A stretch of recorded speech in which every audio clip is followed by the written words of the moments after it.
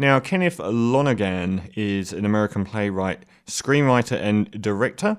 His first screenplay was Analyze This, and sadly, he subsequently, I think, was involved in the adventures of Rocky and Bullwinkle. He's first directed his own screenplay, You Can Count on Me, which was a highly acclaimed film in the year 2000, which I haven't seen.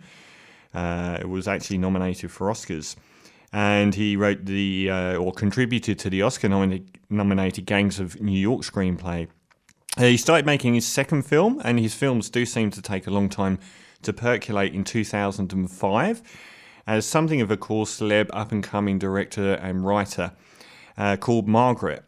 And it starred Anna Paquin and Matt Damon, Matthew Broderick, and a few others. And it was, I think, completed in 2005. And it was first shown in 2011.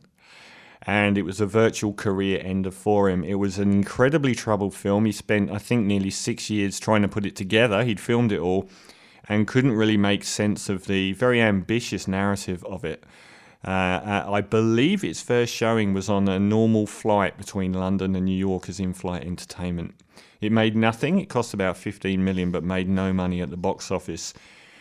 And it's an almost brilliant movie. It stars Anna Paquin as in a career-defining role for me. It's an amazing performance. It's also probably my most annoying character that's ever been in any movie I've seen. It's a really difficult watch because of the abrasiveness of Anna Paquin's character in it. She plays a teenage girl who is on the cusp of adulthood, and basically she has all the hallmarks of wanting to be an adult and won't take any of the responsibilities. She's always in furious rows throughout the whole film. At school, she can't go more than a sentence of someone disagreeing with her without flying off the handle at them. She's incredibly rude to her own mother, and she won't take responsibility for anything, but she wants all of the kudos of being an adult. And basically, she is semi-causes an accident with Mark Ruffalo, who's a bus driver, and she's basically waving at him and trying to get his attention, and he should be looking where he's going, but she's dancing alongside the bus and waving at him, and he ends up running over and killing a lady crossing the street. And it's a brilliant screenplay, but it's just so difficult to watch because she's presented as the heroine, but not the heroine. She's the villain as well as the heroine. She starts off defending this bus driver because she feels guilty, but then she turns on him and leads the campaign to have him prosecuted, even to the extent where she burns the dead woman's family for not doing enough.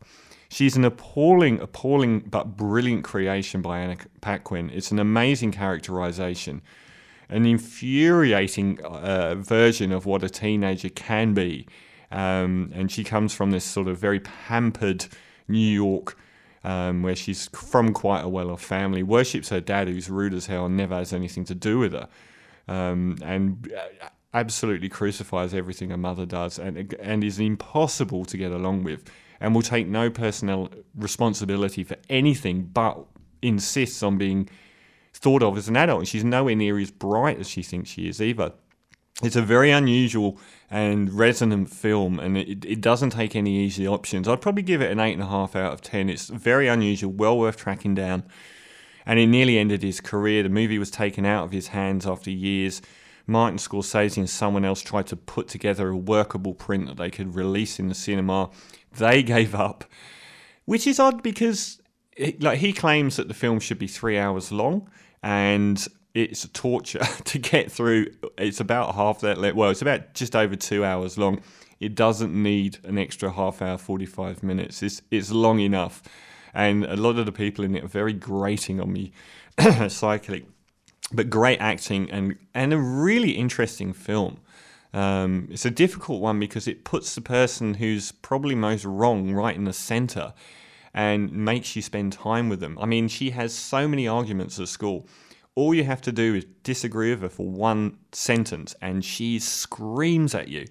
So 8.5 out of 10 for Matilda. But I mention all of this because he's made a comeback after that almost the end of his career. His last properly released film was the year 2000. And on February the 2nd in Australia, comes a film that was released in America in December and has got enormous kudos from critics, called Manchester by the Sea. And I'm going to review that after this from the latest mixtape